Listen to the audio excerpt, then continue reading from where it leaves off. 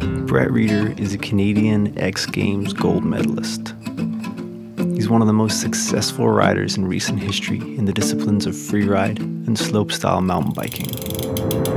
Welcome to the Until Sunset podcast. I'm your host, Jonathan Osborne. Join us on location with the world's best riders and the Anthill Films crew to explore the moments we capture from sunrise to sunset. Oh, this is nice.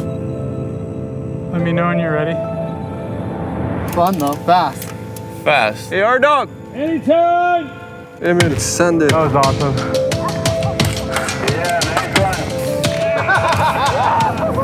run. There's something addicting about a mountain bike. Oh! That's the best. This is the start of Brett's segment in Return to Earth. We're in Utah, and you can hear him walking up the desert sand. There's nothing else around us. A little bit of wind blowing the sand around as he walks high up in the mesa. There were 2 ravens that would meet us here every day. They would make all sorts of interesting calls.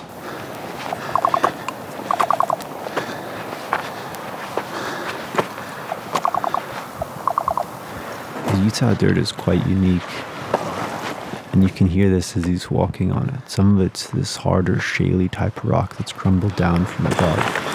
Another is this soft layer that's dried after the rains and through wind exposure. Most of the crew are far back shooting with long lenses, and it's just Brett up there by himself. I think I'm actually the highest up of the crew, hidden in behind a rock with a microphone. He hikes up to the top and sits there for a while. You can hear on Brett's lab mic him breathing, and you can even hear his heart beating after his hike up and as he's prepping to drop in.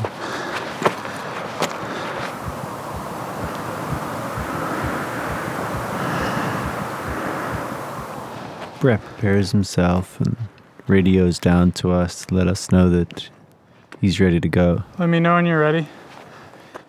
Fraser's in charge of the drop, and CJ lets him know that he's ready to go. Anytime, Fraser.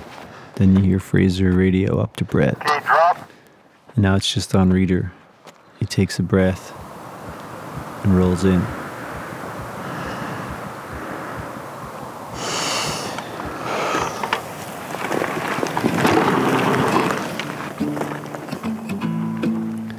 Brett drops in and pretty much straight lines his way down the mountainside. He picks up speed fast and then starts to put in a few slow skiing-like turns.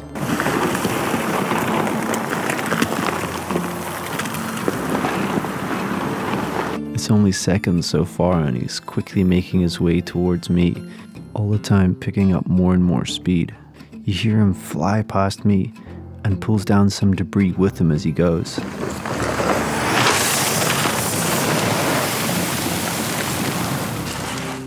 A few quick turns past some hidden microphones in the sand, and now he's up on top of a rock drop, and you can hear him breathing as he's setting himself up before he drops down into the next section.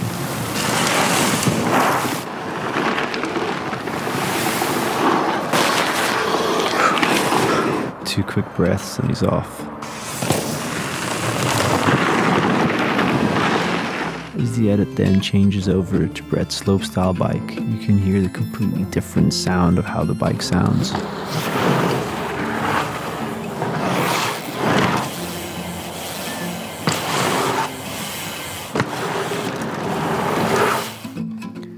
It's a completely different riding style as well, much more BMX-like, and you can hear this in his speed, the on and offs and the quick tire movements. You can hear his feet landing back on the pedal after tail whips as he catches the bike and moves on to his next trick.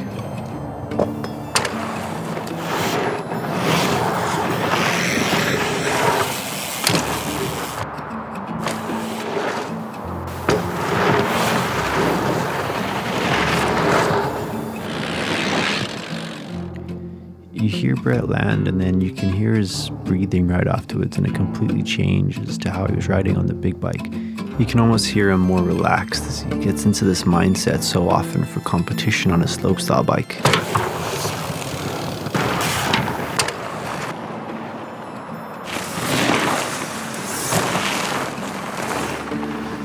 leave that segment there, as that full clip is up in RAW for the iTunes download.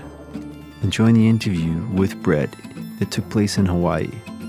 Myself and Matthew Butterworth are talking to him on location, right next to Matt Hunter's tent, as he was furthest away from everybody. That's why not sit in an enclosed truck. Yeah. This tent is hilarious. Look at it. He's way away from everyone, eh? Yeah. Closest to the smart though, close to the bathroom, close to coffee, snacks. Yeah. Okay, so we're living pretty close here to where we've been filming during the day.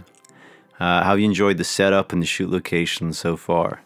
It's crazy. The container that I'm actually sleeping in faces the property that we're filming, and I can see the landings that we're riding up there. Like, it's pretty distinctive because the dirt's so red and the vegetation's so green that you can see everything right from bed.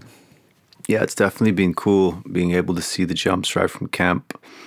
It hasn't been all work every day. Have you been able to make the most of some free time and being so close to the beach? Yeah, we've had some days off where the crew will grab surfboards and go to the beach and we'll try surfing. Well, I mean, at least I'll try surfing.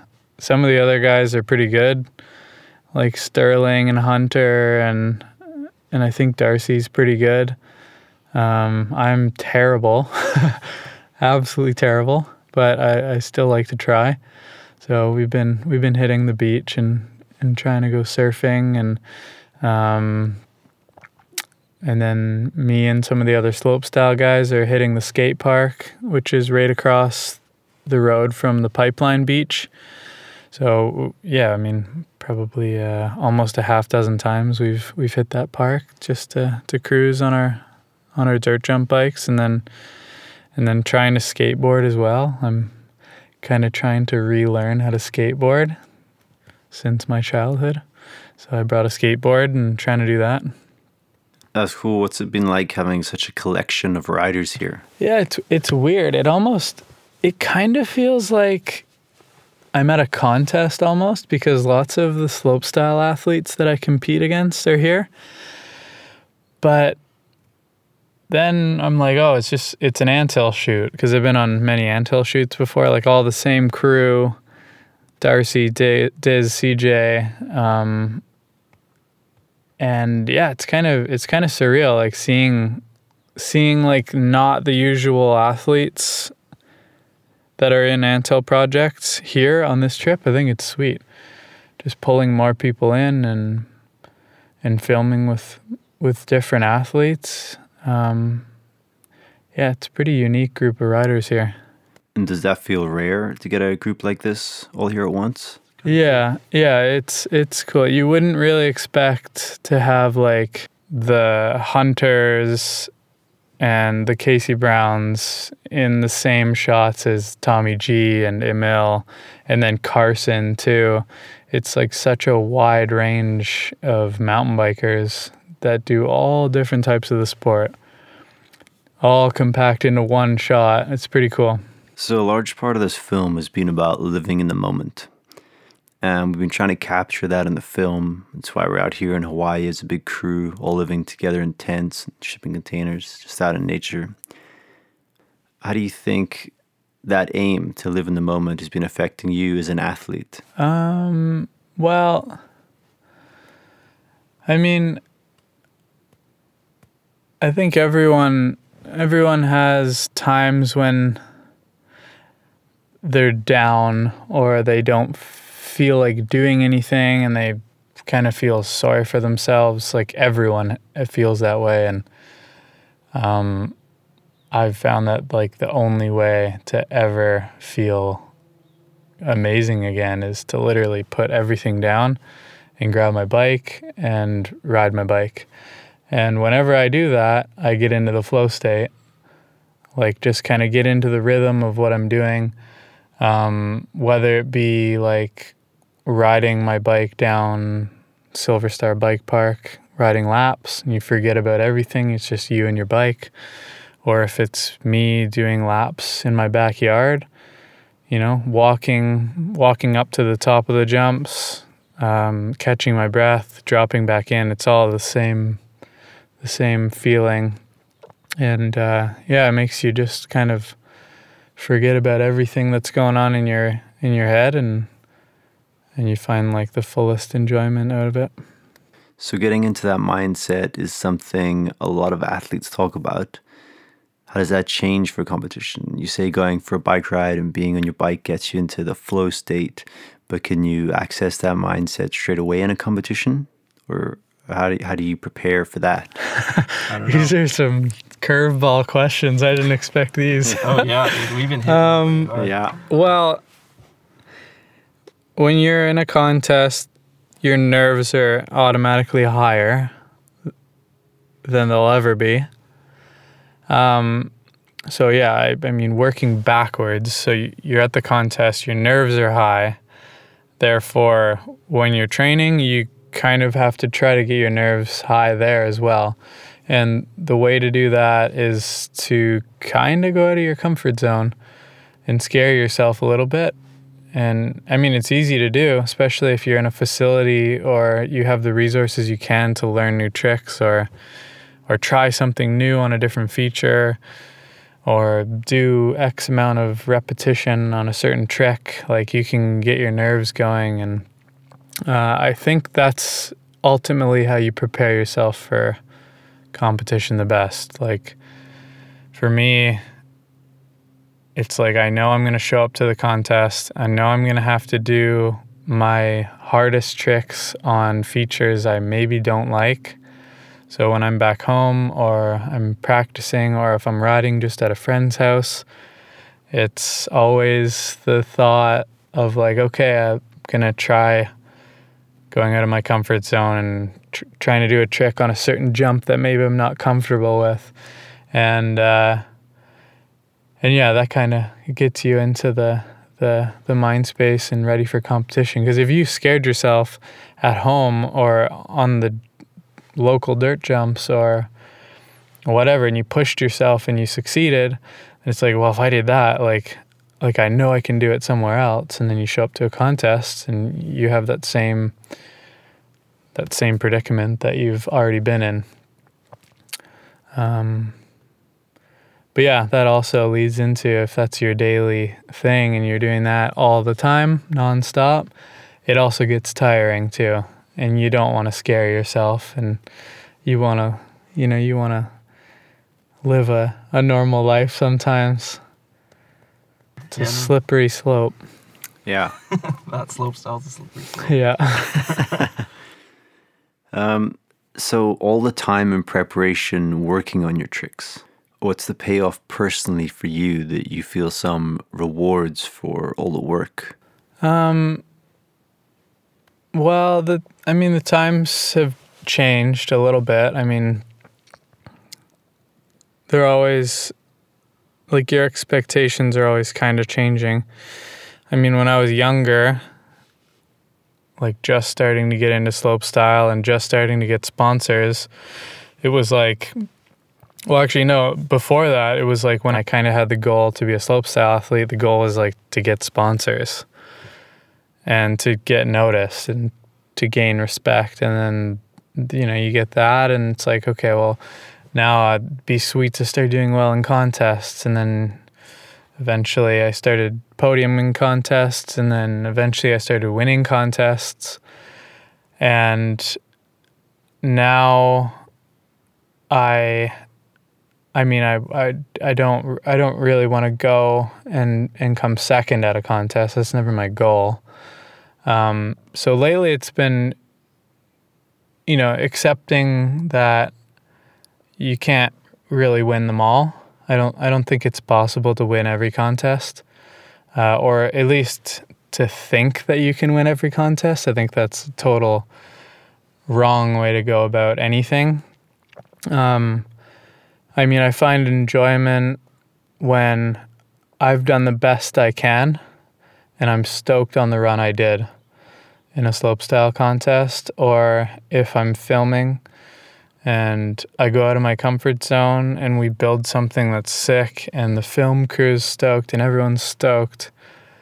That's when I find the most enjoyment. Or or if it's, you know, a video clip I put up on the internet, or a film segment that gets launched, or a movie and it's well received, and you get people commenting and hitting you up saying how awesome that was, that's where I get the most fulfillment, I think. Yeah, the slopestyle contest thing is tricky right now because there's lots of people who want to win, which is sick because there's more people coming into the sport. It's building the sport, but it's making it harder to be, you know, as consistent at winning all of them. Yeah. Yeah, it must make it tough. New riders coming in, you want the sport to grow, but at the same time, that makes it more challenging. Okay, so let's imagine you land a run. You don't know the score yet, but the run you just landed, that's what you had in your head. You feel you really put that down, what you wanted. Like, talk us through that. How does that feel emotionally for you? What's going through your head? That feeling, I mean, that happened at Rampage this year. I crashed in practice just before the contest started. And I didn't actually go up for another practice run because I was still kind of injured. I had like bruised a rib, so I couldn't go up and practice before they ended practice and contest start. So I crashed. I'm like kind of getting over the fact that I crashed. They called practice, so it's like no more practice. The contest is starting. I hadn't done a full lap from top to bottom, so I had no clue what it would feel like to go from the top of the line to the bottom and do all my tricks in one line. I thought it was going to be impossible. We hadn't got much time to really be on the bike because the builds were so big and intricate. So yeah, the contest happened. I'm at the top, about to drop in. I'm psyching myself up. I have no clue what's going to happen. Like, you never like for me, I'm never like, this is going to be sick. I'm going to land this run. This is going to be the dopest shit ever. I'm like, holy shit. Like, keep it together. Like, don't fuck up. That's what I'm thinking. And, you know, before you know it, they've called me to drop, and I'm rolling down the start, and that's when you hit the flow state. So I'm in the flow state, and I'm just doing exactly what my mind is telling me to do and what I remember from practice how to do. And I get to the bottom, and I've landed that full run that I have only thought of. I've never practiced. I haven't done that full. I don't know what that feels like yet. So I've just done that, and I've got to the bottom, and I didn't crash, and I did all my tricks, and that was like the best feeling ever. Because I landed it, and I didn't even care what they scored me. Like, I remember I was waiting for the score, and I was like, I don't even care. I almost was like, I'm not even going up to do another run. Like, I don't even care if I'm in second place. I'm not doing another one. Like, I'm just so happy and relieved that that's where they put me. And then they put me in first, and I was like, oh, like I can't not go up just in case. Anyway, I rambled on and I forgot the question. No, that was good. That was an interesting insight. The question was basically, just what the feeling is like. Just athletes put themselves under so much pressure to perform. And how does it feel to you when that does pay off? What is that feeling? The best feeling that I think anyone can ever get, and this is just based off my opinion and what I feel, is winning a contest, is winning a slopestyle contest. Slopestyle tricks and training, the training that you have to do for slopestyle contests, and like it just everything in a whole, like to land all of those complex tricks back to back to back perfectly, smoothly, get to the bottom, and they've awarded you a first place, and nobody that day has been able to bump your score down and put you into second. That is the best feeling. Getting first place at a contest against the world's best athletes, that is the best feeling I've ever had in my life. And that's why it's such a slippery slope to get in that position, because when all of a sudden you've had that a dozen times or a half dozen times, you've won the contest, there's no satisfaction in putting that same amount of work in and coming second. Yeah. And that's the slippery slope. And it gets dangerous then, because then you're in it to win, and it's almost becoming the wrong reasons to do it. And it can put you through some hurdles. It can throw you into depression, and it can mess with you pretty badly. I think the best people out there, people that could be better than like what I am or what the best athletes are, they don't care what they come in, even if they are the best. Second place, third place, if they screwed up, it's all good. I think that's the best mentality to have. But when you put yourself in that the shoes that you can win and then you don't, you come shy of the win, it hurts. Yeah, that's a super interesting insight, especially to hear your comment on the possibility of aiming not to care where you can place and how that might impact you as an athlete. Early on for you, what was one of the moments that made you realize that biking is something that you do really want to do seriously and take on? Well, in high school, all through my school years, elementary school, high school, mountain biking was always like the thing that I did after schools, on the weekends, through the summers. And then towards the end of high school is when I started traveling and just seeing, how it would be to compete against some of the best riders in the world and see if it was something I was into, see if it was something I had a slight chance at even trying. And I had a job at that point working for a cabinet making company. So we made like custom libraries for like super rich people in Toronto and like really expensive kitchens and stuff like that. And that was 2009, I think, when I was 16 years old. And at that point, I was like, I'd gone to Crankworx, Colorado, which was a slopestyle contest in Winter Park, Colorado. And I didn't do well.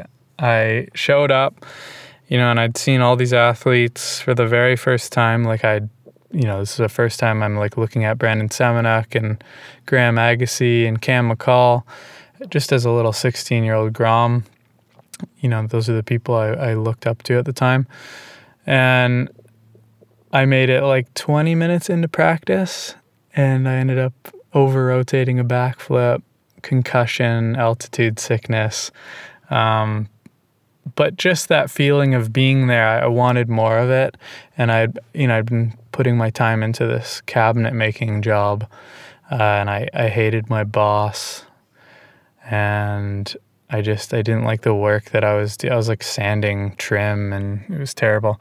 So at that point, I had a decision to make. It's like at that point I was getting near the end of high school. Probably like the average kid would go to college or university, and at that point I was like, okay, I'm gonna try to make this mountain bike thing happen. So I talked to my boss, and I'm I'm gonna quit. and I thought he was gonna be so mad at me. I just thought he was that kind of guy. And he's like, okay, sounds good. He's like, what are you gonna do? And I said, I'm gonna try to be a mountain biker. And he's like, okay, well, good luck. And and then that was the last kind of real job that I had. And then what came next? Well, I remembered, so I guess that's kind of where it got way more exciting, because then I was like, okay, well, I don't need to go to work anymore.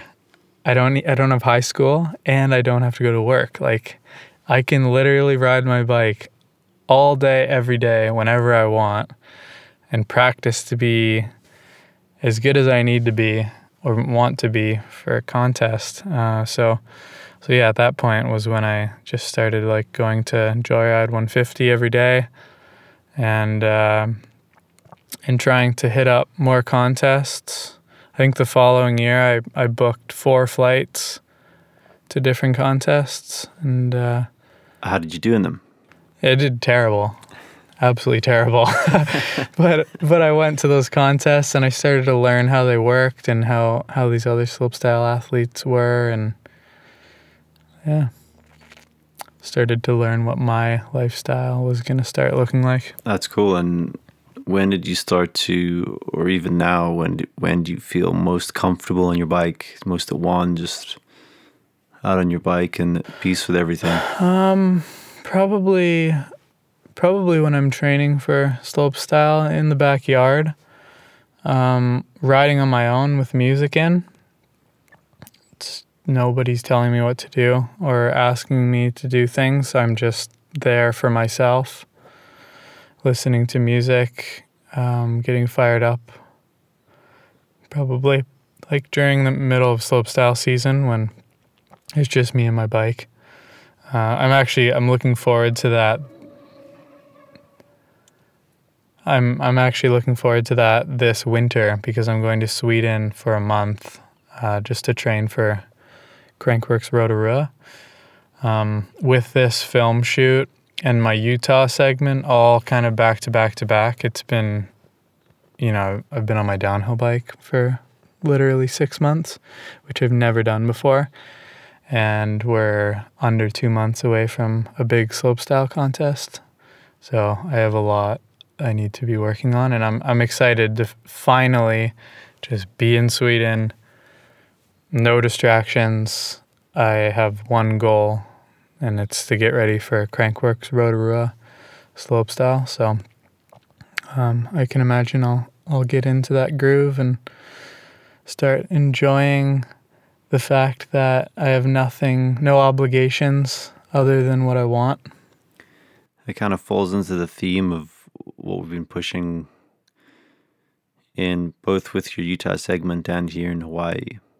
Really striving to be in the moment and hoping that comes through into the final video, the final product.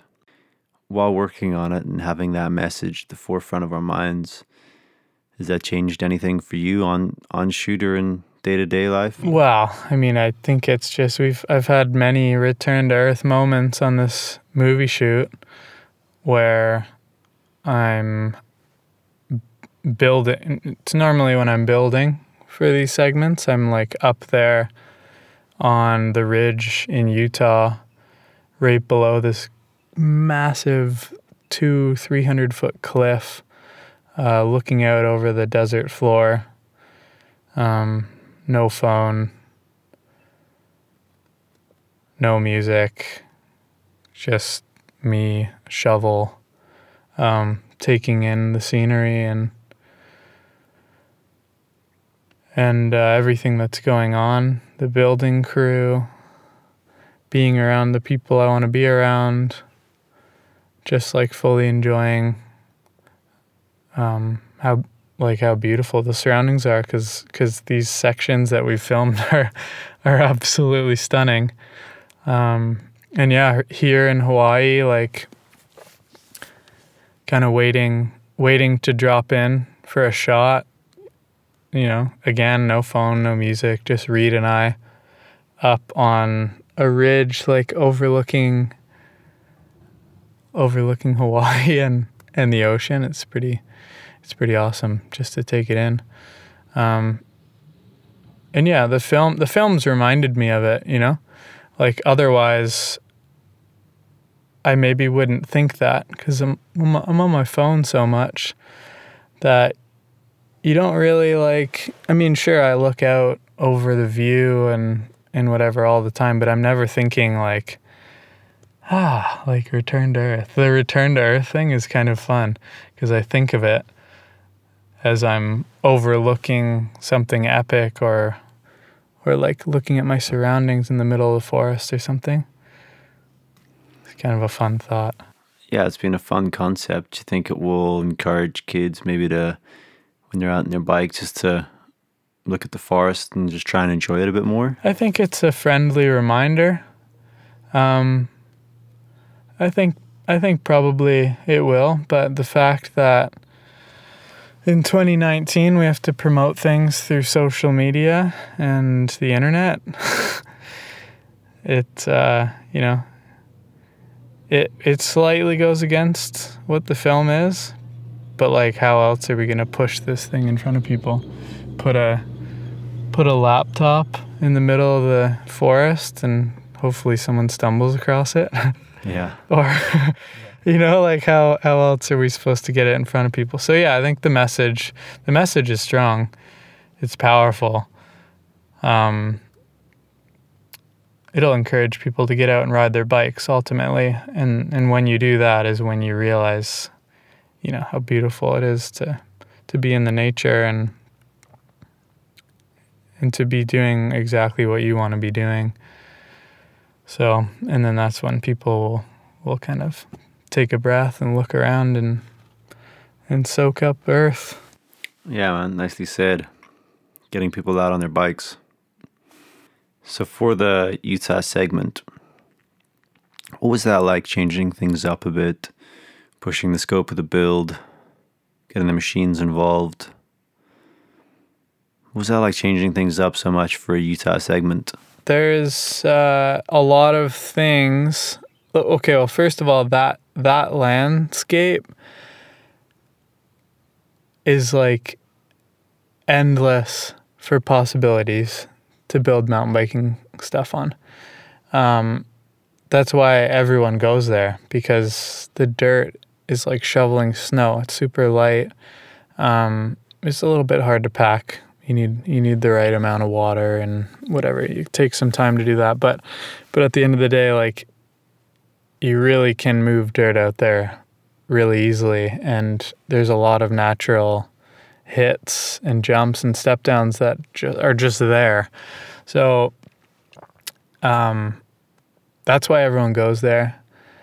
That's why we went there. I mean, I've never done a Utah segment, and I wanted to go do that for a film, and be able to use the terrain and see what we could do with it. So not only did we have that good terrain to use, but we were able to use an excavator as well, which is what nobody's ever had out there.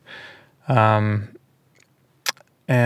of course we had some haters, other athletes who have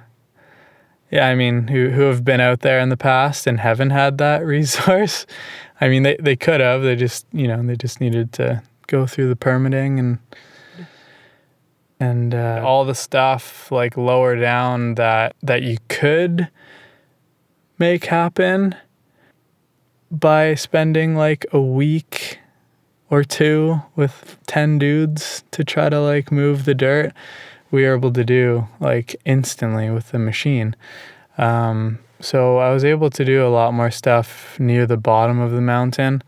And we were able to do a lot more shoots overall in the time that we were there, because we had a 4-man dig crew plus the excavator.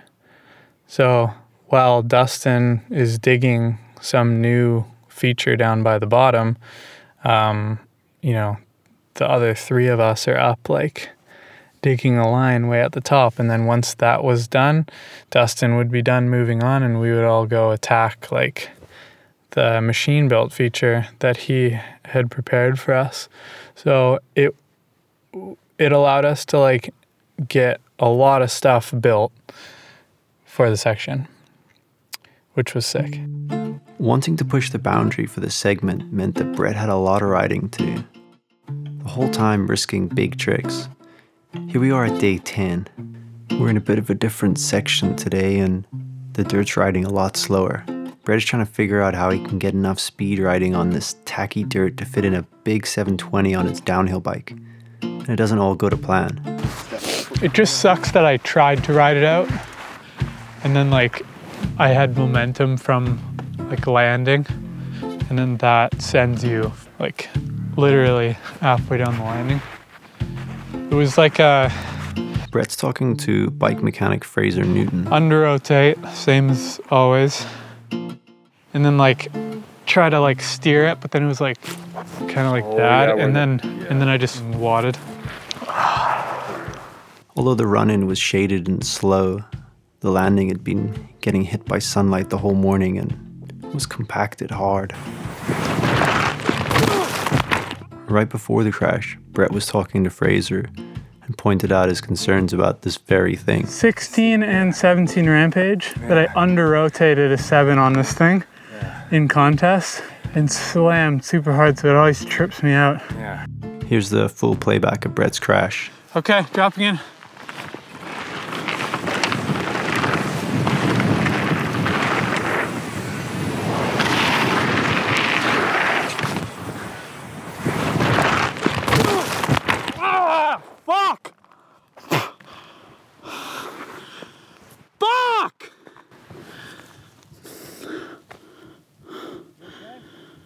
Yeah.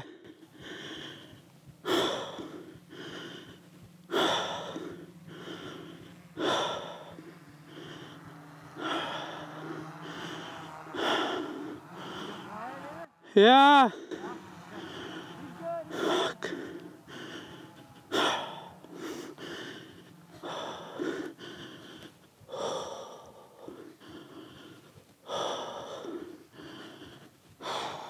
Brett being Brett takes a break and then nails it. Yes. Oh, yes. Everybody's fucking cheering up. Okay, sick. So sick, dude. Okay, am I getting ready to do one more right now? And then wants to keep riding. Now back into the interview. And we definitely wanted to push the boundaries for the Utah segment, give you something unique to ride, and show a Utah segment that no one had really seen before. And we drew this connection the other night talking about how Pipeline here in Hawaii is a bit of a rite of passage for surfers here. Do you think the same can be said for Hawaii with riders putting out a Utah segment?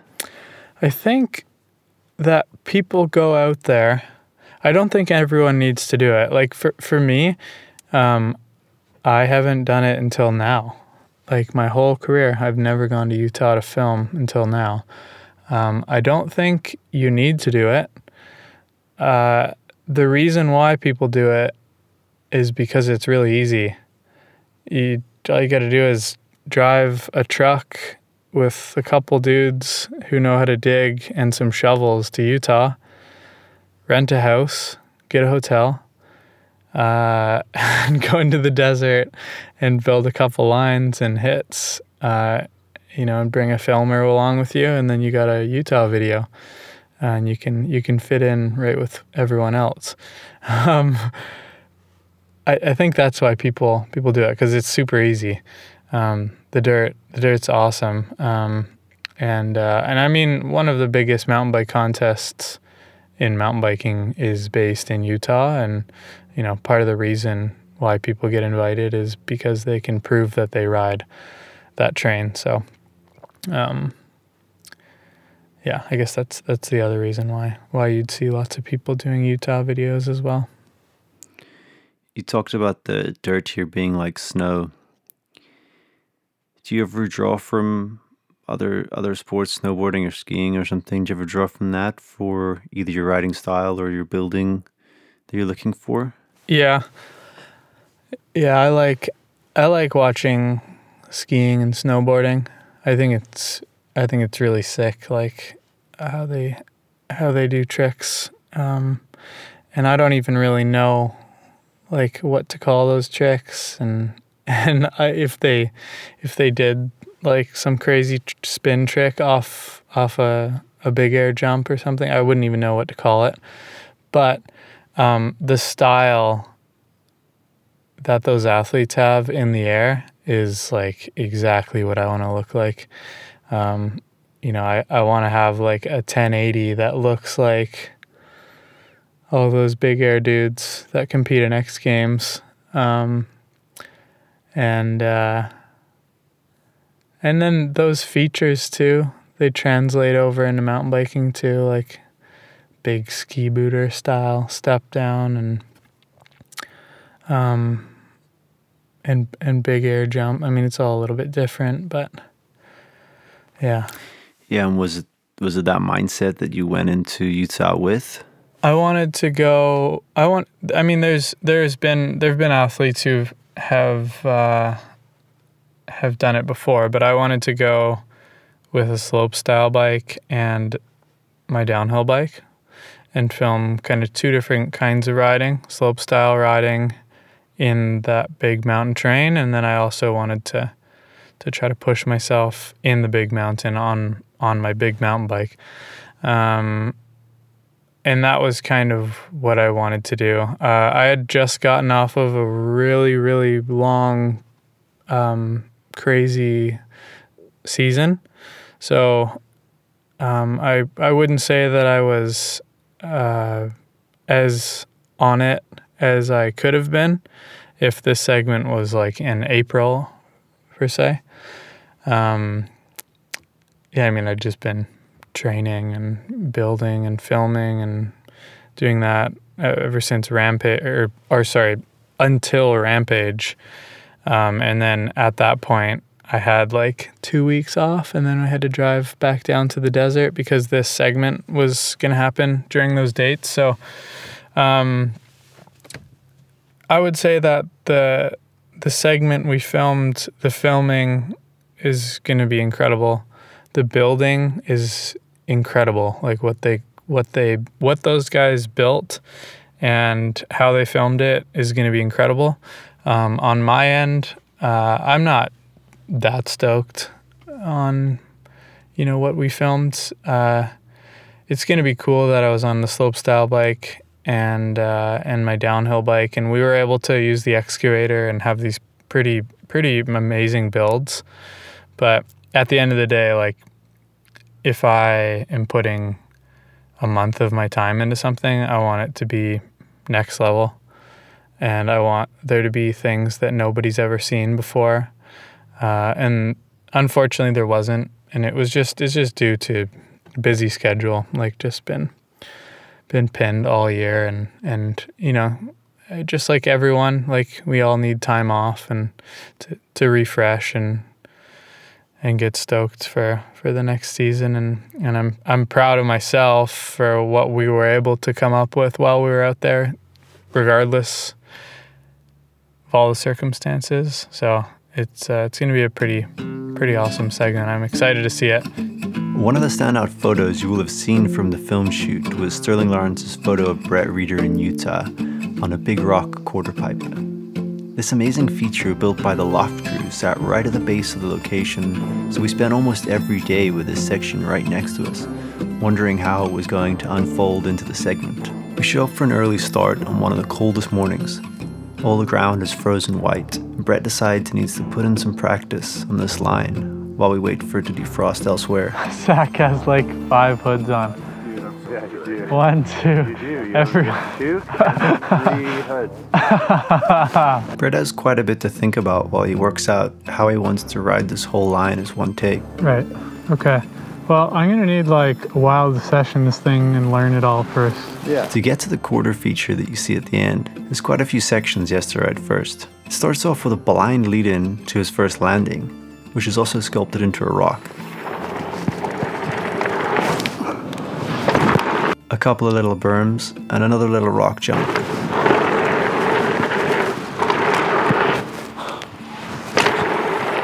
Which leads him to the first time he tries the quarter pipe.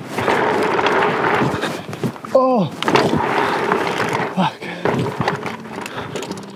That lip is not steep enough. Like, I totally botched myself.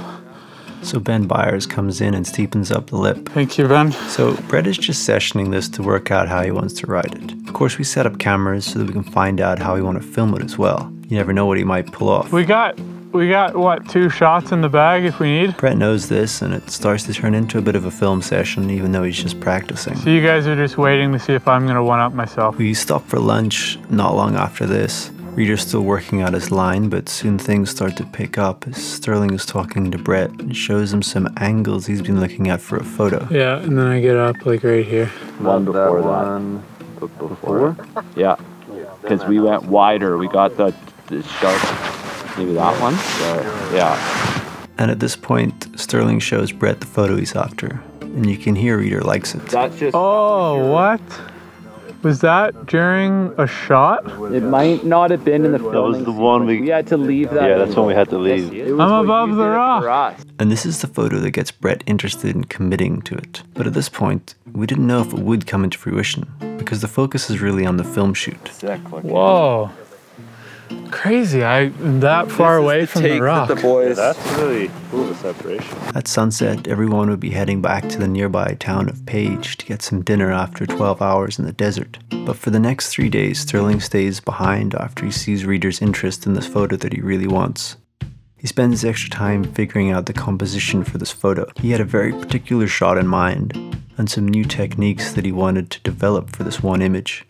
I asked him about the shot he was looking for, and he explained how he might not even get the opportunity for it. That he can't risk the whole video shoot trying to get a picture. He can't risk injuring the athlete. So that's why he was spending the extra time setting it up, so that if there was the chance, he could take it. Sterling knew he might not get it, but luckily for us, it unfolded perfectly. Thanks to Brett. That if I had the. Well, maybe we can, just to get that shot. Well, if it's up to me, I would want to do it. Because that's one thing that I would be stoked, because I am stoked on the way that looks. 3 days later, and after another full day shooting all day, we're packing up and everyone was ready to get out of the cold desert and go for dinner with another long day ahead tomorrow. Brett starts talking to Sterl and tells him he wants to session the rock quarter and give the photo a go. Perfect, we're on. All right, Sterl, while I'm here, do you want to try shooting this? But not if you're saving energy. You could just tell them I'm gonna session this maybe a couple times. Aerial cinematographer Colin Jones does some dry runs with Sterling to help work out where he needs the drone for this shot. Now I know how much time before you get to that first kind of slowdown that you have. They give it one practice run altogether. Yeah, I'm just gonna try to go at it a little quicker this time. Okay. And then go in for the shot. I'm good when you are, Sterl. Okay, coming down.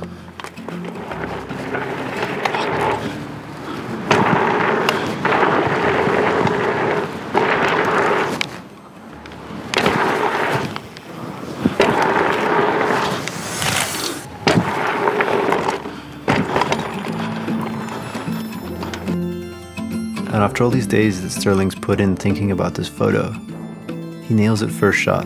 We reviewed on the Phantom as well. I want to see the photo. It's still cool to see your. I just want to see the position. And he triggers his flash and takes the photo at the perfect time. That's just. Oh, yeah, it would be. I think that's getting. sick because I'm looking downhill. Bam, into the high five. Nice, dude. Sick. Yeah. All the hard work is paid off. Sterling may annoy the heck out of me since he talks so much while I'm trying to record sounds, but he does take damn good photos. Yeah, that's a sick shot. Yeah. Oh, nice, Reader. Now, back into the interview. Yeah, and you see in particular in freestyle and slopestyle riding, people always just pushing the boundary of what's coming next. What is your motivation for just pushing that next step?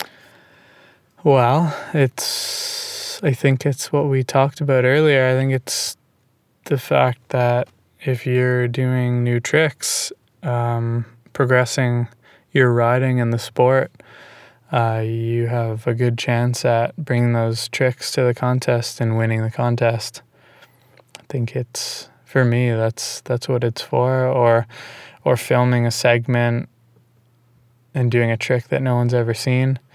But that being said, though, like the filming versus contest, like it's cool to watch a video, like it pumps you up, you get psyched when you watch a good video, but at the end of the day, like for slopestyle, I mean, who knows how many times it took that guy to do that trick for the film. He could have tried it 30 times before he threw it, whereas a contest, you have to be on it and do it first go. And not only that, but do it first go followed by every single other one of your best tricks. And everything has to be perfect. So comparing a new trick in slopestyle contest versus slopestyle video is not that comparable.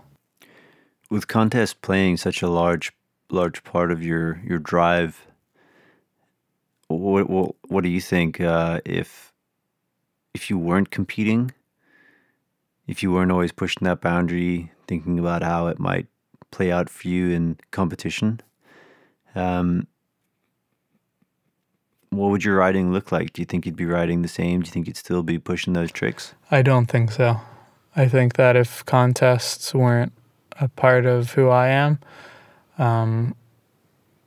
I probably wouldn't be pushed as much to elevate the sport and my riding in terms of slopestyle tricks. But you got to also think too, like, how long do you want to do the same thing for? For me, I've been at it for, I'm going on 8 years. Yeah, what's up? Yeah. You guys are working over here. Yeah. Sorry. It's okay. Just making sure everyone is okay. Yeah. We all got heat stroke and Yeah.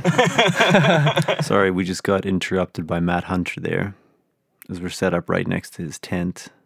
He just wanted to see why there was a truck parked up next to him.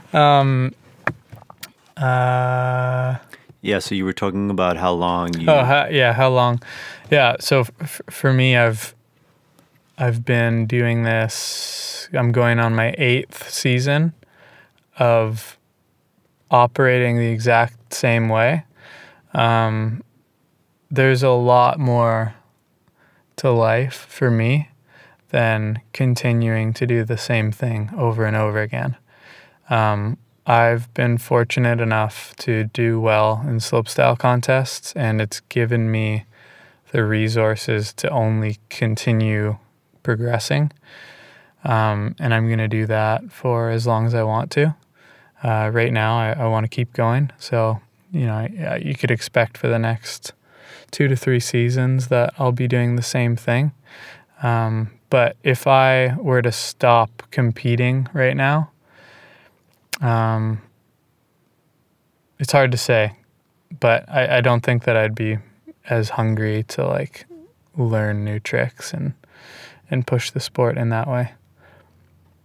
But I mean, who knows? It could, if I actually just didn't compete and I was sitting there twiddling my thumbs, I'd probably go crazy. So it's a hard one to say. Yeah. So what's it been like here working with Reed? Reed Boggs and yourself of the opening segment. And I think this is one of his first bigger shoots. What's that been like for you working with him, seeing him come in as a new rider to filming? Yeah, Reed did a good job. I would say he did a better job than my first shoot. Like he knew the process a little more than you'd think someone who hasn't filmed with a big film crew would. When Reed and I showed up, which was a week and a half before everyone else, or maybe, a week and a half.